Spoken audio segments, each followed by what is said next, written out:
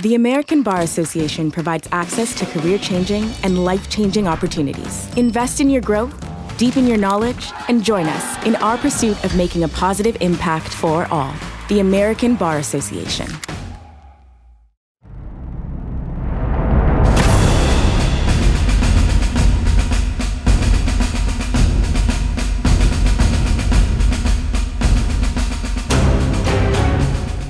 Hello and welcome to the Wednesday's episode of the Battleground Ukraine podcast with me, Saul David, and Patrick Bishop. Well, today we're going to be talking about the final leg of our trip from Ukraine when the two of us and also our producer James reflect on our trip from the Polish city of Krakow.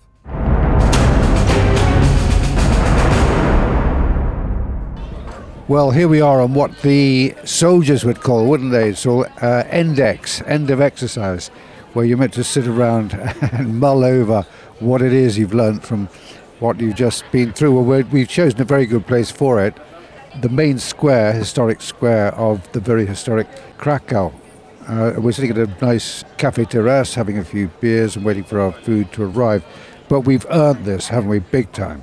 We really have, because we'll get on to the purpose of the trip and our impressions of it in a minute, but we really need to mention the ordeal we've gone through today. I mean, we left Kyiv at about, shortly before midnight last night on an overnight to Lviv, thinking we'll move relatively seamlessly onto a bus and we'll be here early afternoon, ready to just relax, decompress, have a chat, nice meal.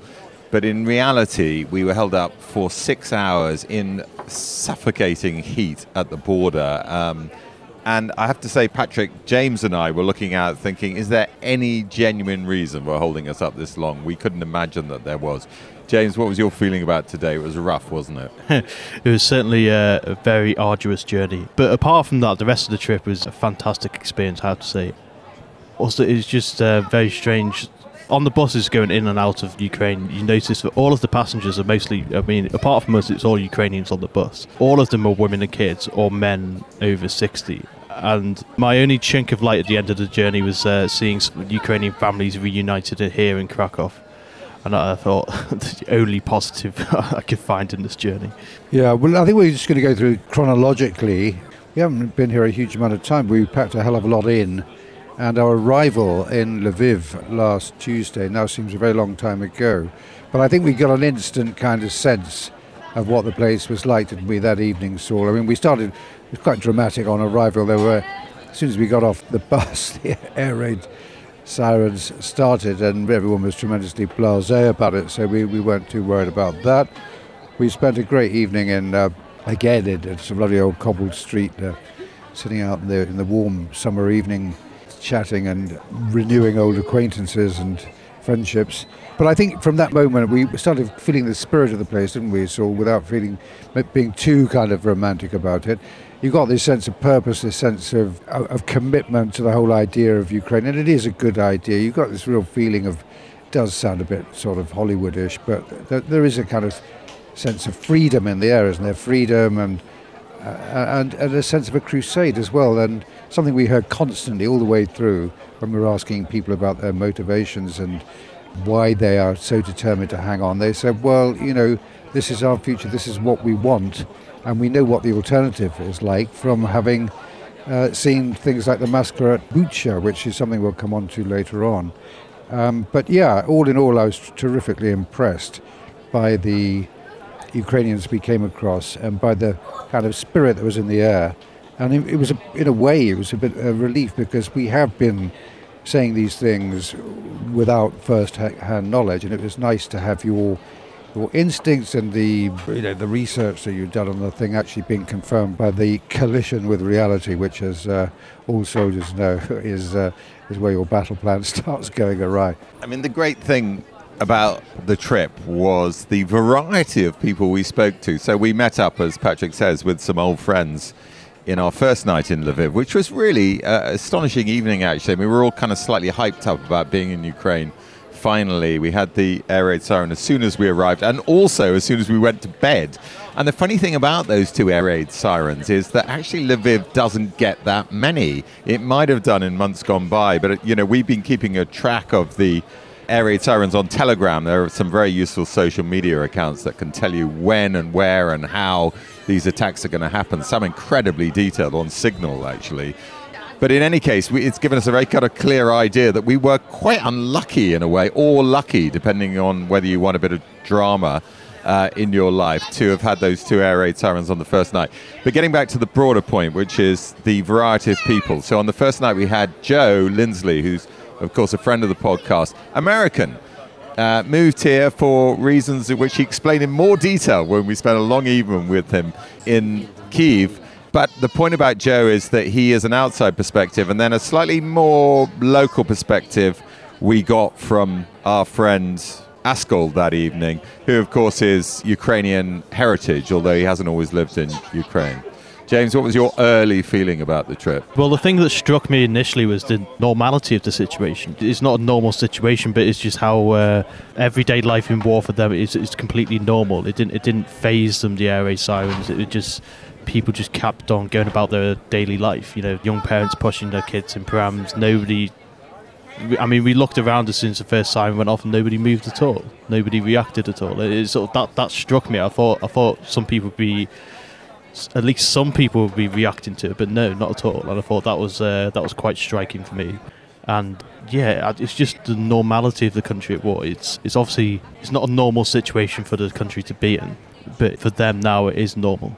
It is their daily life. That's what it is. Yeah, I totally agree with you, James. And I think I got the sense that there was a sort of a positive decision that had been made collectively to create that atmosphere of normality, if you like. I mean, something that struck me was how few men of fighting age you saw in uniform on the streets. You'd imagine with guys coming back on leave or whatever this is particularly in Kyiv. I thought there must have been loads of the males we saw in Kyiv. They're walking around just like, 20 or 30-year-old guys in any European city in the same kind of clothes, looking exactly the same, and their demeanour is exactly the same. And it seemed to me, and I tried to get an answer to this question, is this something that, a signal has been sent out by the government saying, look, we don't want to make everyone feel they're in this constant state of war, so when you're back, don't put on your uniforms when you go, or whether that's a decision they'd taken off their own bat. But it certainly, you could be in Kyiv and think that there was absolutely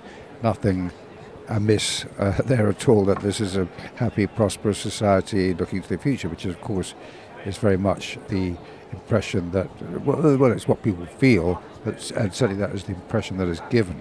Well, we got an interesting insight into this from Taras, who was our fixer, and we'll come back to him in a moment, born in Bucha, which of course says it all. But he made the point that actually what people are doing is they're calculating risk. And when you've been exposed to danger for a considerable period of time, you get quite canny at it.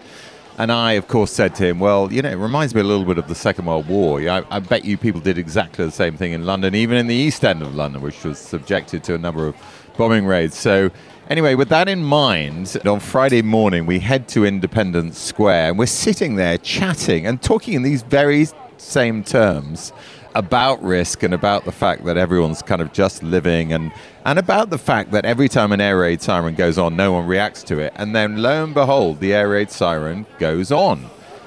So what happens next? We do absolutely nothing, and then bingo, boom, boom, these two huge explosions. And that was the first time we saw reaction on the street, and in fact the last time in the 6 days we were in Ukraine. Everyone moving purposefully but not panicking to the shelters, and we followed with them. I just want to drop in something there about the journey from Lviv to Kyiv. So we got on this train, which was probably about 50 or 60 years old, but despite the fact that everywhere you see these signs of very modern society, brilliant restaurants, brilliant bars, everyone looking sort of prosperous and very much in the kind of spirit of the times, you get into this train, you're plunged back into a kind of monochrome era, very much kind of Soviet vibe to the whole thing. So the rolling stock was it was pretty ropey, wasn't it? The train was a day train. It was actually a sleeper. You had to sit in this sort of sleeper compartment with the bunks down. And two, I have to say, rather stout ladies were already in there. We were not terribly delighted to see us get on. But more amusing to me was that the train was run entirely, the actual business of the train was run by these ladies in uniform. Anyway, these ladies certainly had that to be very, very tough, the first one, wasn't she? No nonsense at all. And it slightly amused me because my wife is currently doing a project, a development project. Her bank is putting money into Ukraine. And one of the things that she's looking at is to make sure that women are properly represented in positions of authority. And I will be able to report to her that this is indeed already the case. But it may have been the case for some time. Okay, so we move on to the rest of that day, and it was one man down, actually. I mean, Patrick wasn't feeling great in the afternoon, so the rest of us, James and I, soldiered on and went to do our first appointment that day, which was to go and see another old friend of the podcast, and if you've listened to the interview with him already, you'll know that he brought me up on the pronunciation of his name. It is Hazan and not Kazan, and that's the colonel who is now in charge of the Ukrainian Territorial Defense Forces unmanned systems capability. Extraordinary responsibility. Yeah, I mean, you've only got to watch some of the stuff that's going on almost on a daily basis on the front line to realize the important role that Colonel Hazan plays. And he also, as James will remember, we've said before, we can't talk too much about it, but he did let us into one or two secrets, didn't he?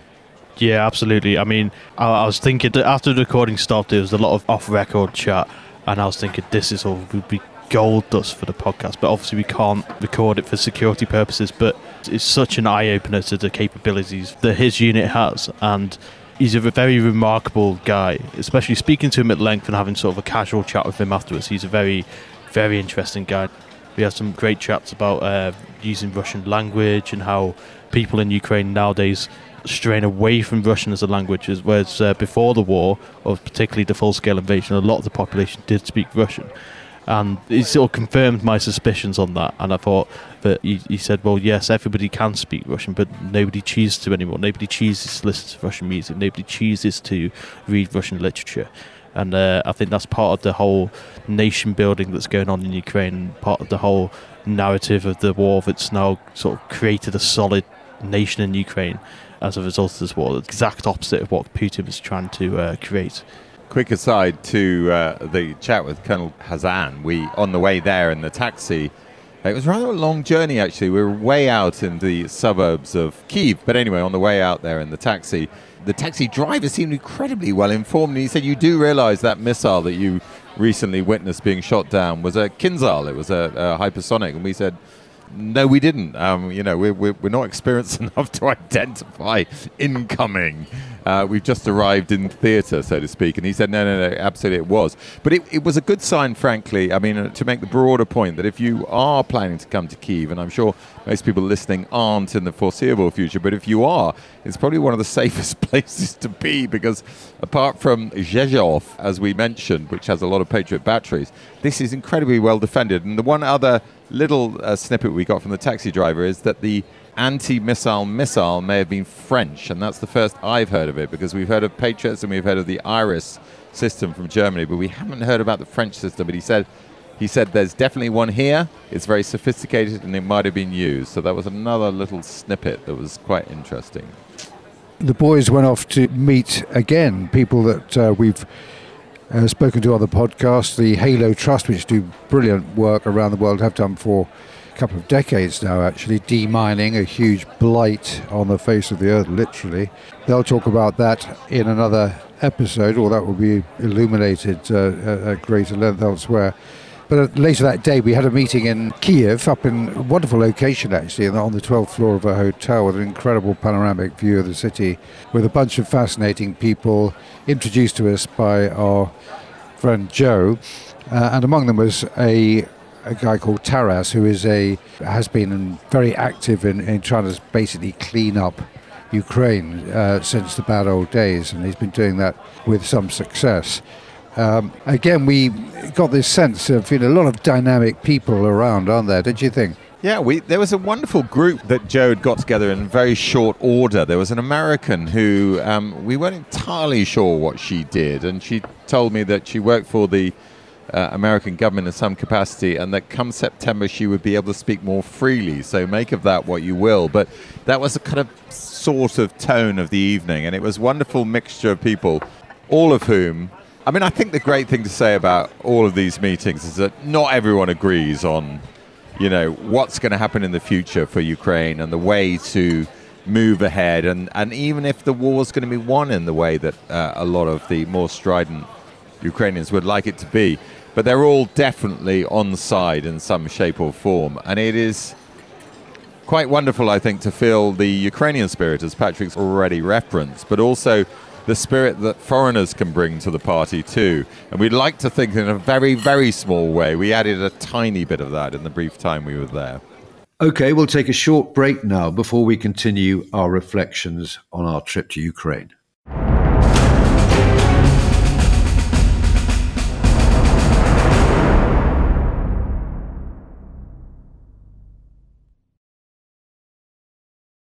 Welcome back. We had a rather moving visit on Sunday to a little enterprise out on the outskirts of Kyiv called Positive, which is basically as a rehabilitation centre for kids who've been on the receiving end of the war. They've suffered some pretty horrendous experiences being shelled and in places where the Russians took over, and basically seen lots of stuff that kids their age should never, ever, anyone indeed, should ever be exposed to. And great work being done by a wonderful lady called Roxana, who's a child psychologist.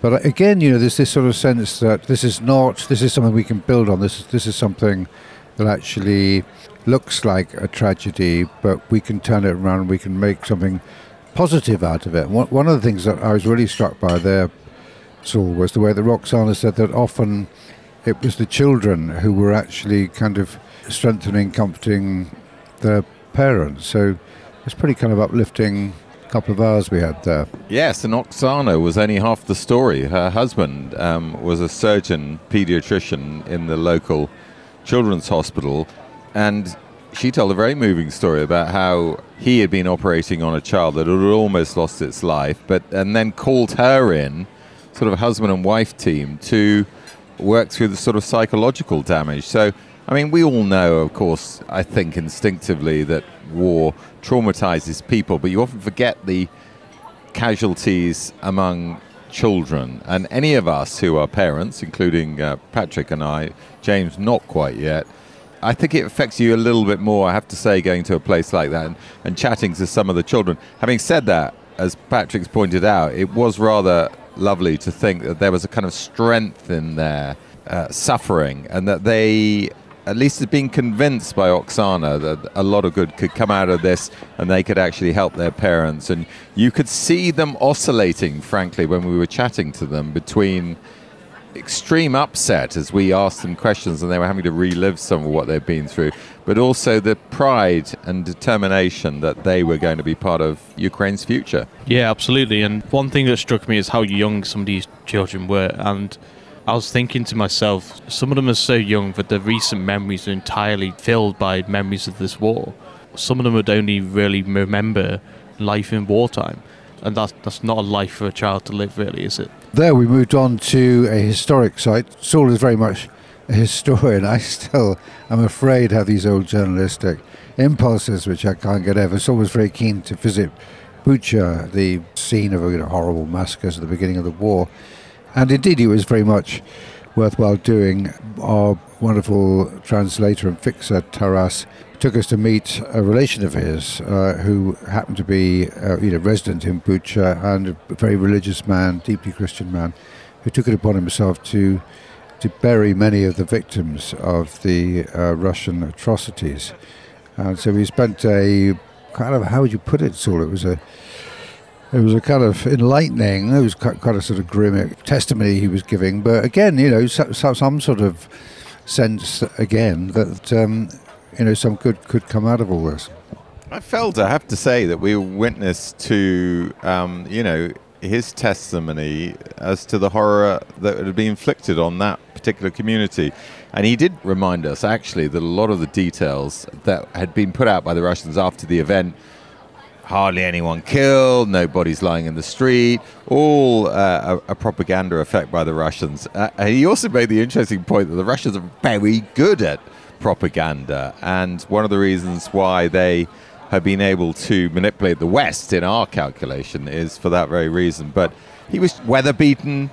He just looked like a man of the soil to me. I know he lives in Bucha, which, as we describe, and it's a concrete jungle, but in reality, here was a man he looked to me, I don't know what you felt, Patrick, like a sort of classic Ukrainian peasant, hardy, stoical, soulful, and as Patrick's mentioned, Christian too.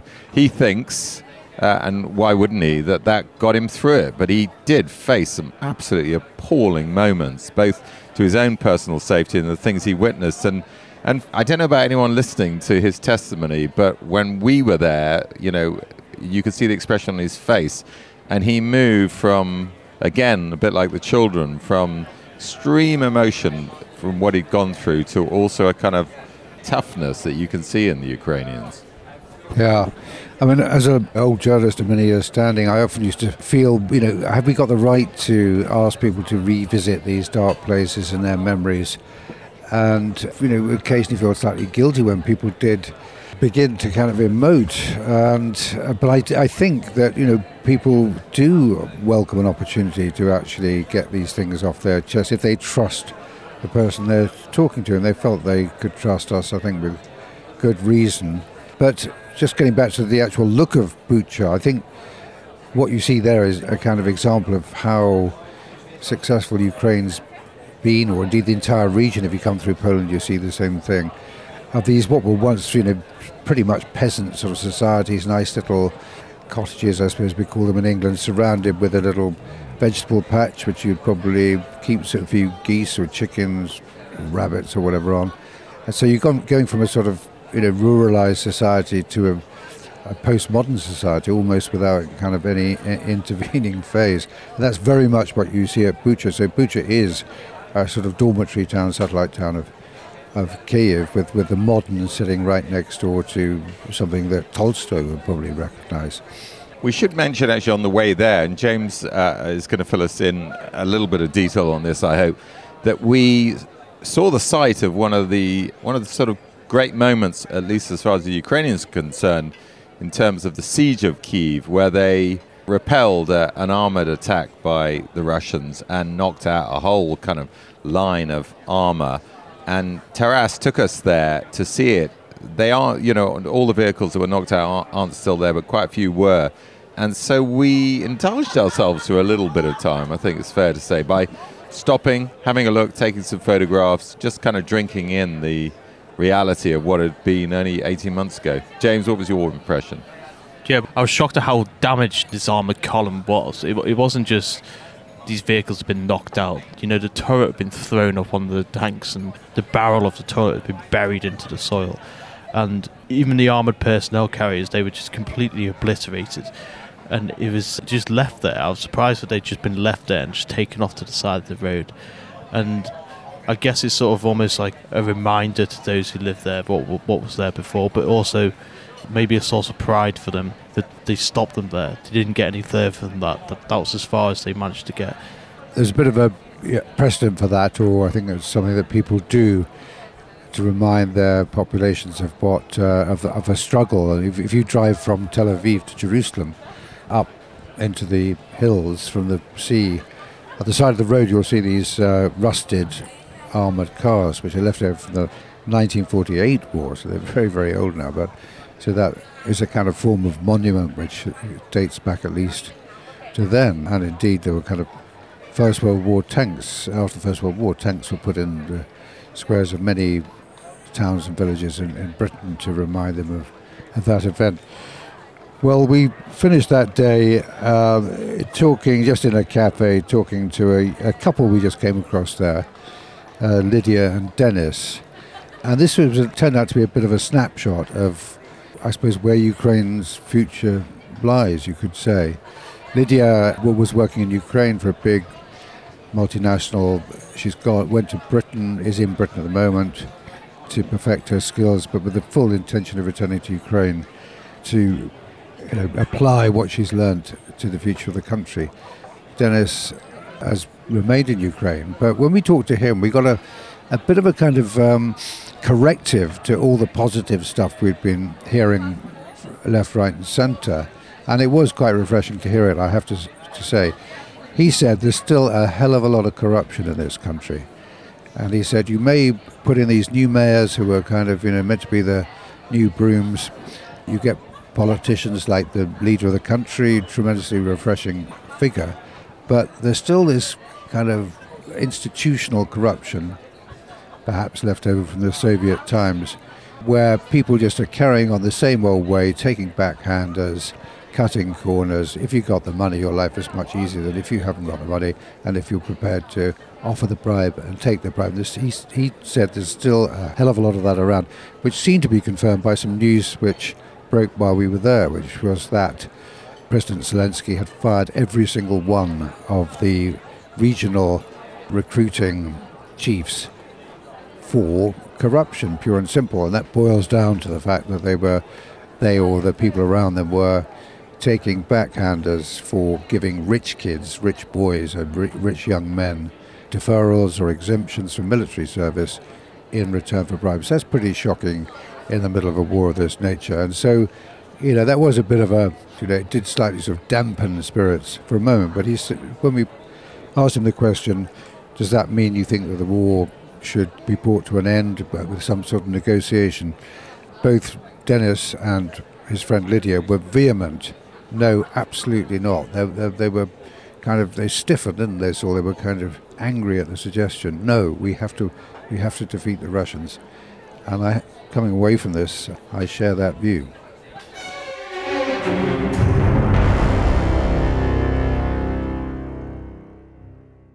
Well, it's now been over a month, hasn't it, Saul? And it does feel quite remote.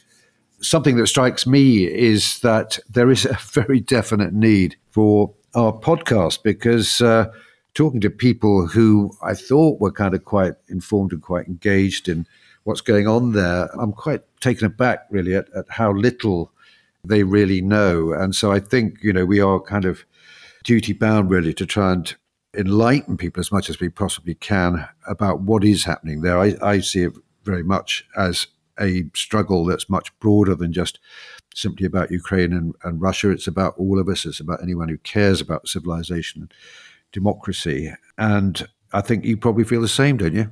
I do. And I think it's also worth mentioning that we all feel, we said it at the time, we certainly feel now in retrospect, that it was not only worthwhile going to Ukraine, but also quite important, because we'd been talking about the war for over a year, but at second hand. And there's nothing like, as you've said many times, Patrick, there's nothing like actually getting your boots on the ground and getting a sense of the temperature yourself. The reaction from listeners has also been really positive. There's been no question that the Wednesday episodes we've been putting out, which of course has been the various interviews and discussions and reminiscences of our time in Ukraine, have gone down really well, particularly last week's, when of course we visited that child psychologist and the wonderful work she was doing, and also Bucha. So it was worth going.